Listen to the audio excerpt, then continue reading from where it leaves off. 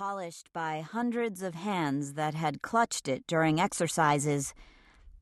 I was performing an arabesque, balanced on my left leg, right leg extended out straight behind me, head up, right arm curving gracefully, fingers held just so.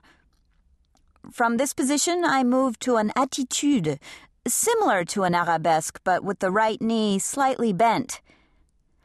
I was certain that every muscle in my body had memorized the small differences between the two. But at that moment, Madame Théodore clapped her hands and shouted across the room in her terrible, grating voice, "Marie! Mademoiselle Van Gotham! What is it you're doing, mademoiselle? You look like a dog pissing." I heard the other girls smother their laughter in muffled gasps. I disliked them for laughing, but if I had been in their place, no doubt I, too, would have laughed. 12 times a day she shouted at me, as she did at them, but this was the worst. Madame Théodore taught by humiliation. You prayed that she would never look your way, but sooner or later she always did, and her eyes, sharp as needles, missed nothing. Un chien pissant.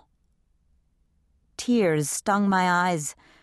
I bowed my head while she lectured me, blood rushing to my face.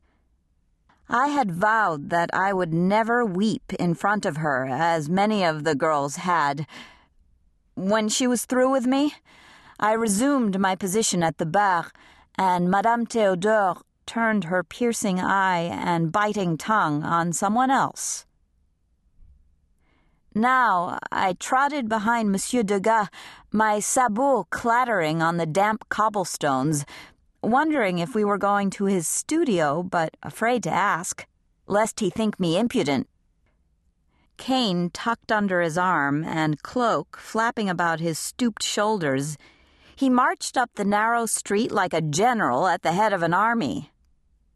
He wasn't a young man, for his closely cropped beard was streaked with gray.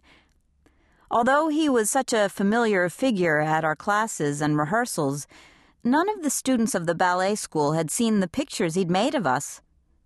My sister, Antoinette, had sometimes posed for him, and she'd heard that his paintings fetched high prices from wealthy collectors. Maybe Les Étoiles, the stars of the ballet, saw his pictures, but not us, the lowly dancers of no importance.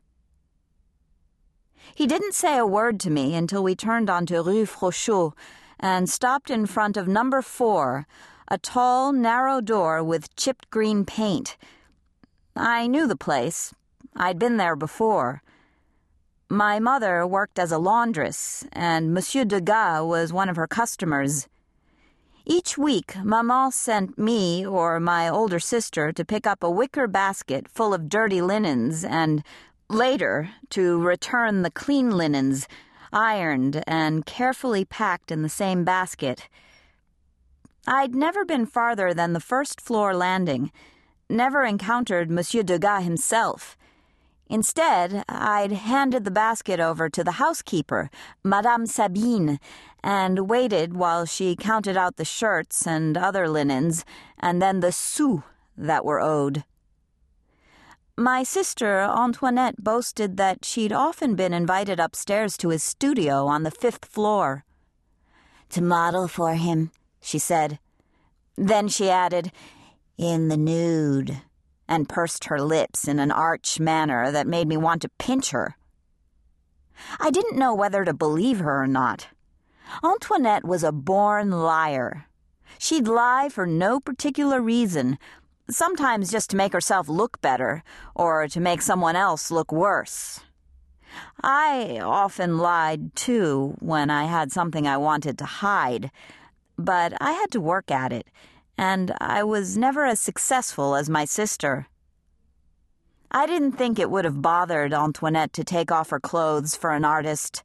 She was like that. I was certain it would bother me. Now I followed Monsieur Degas up flight after flight of stairs. The higher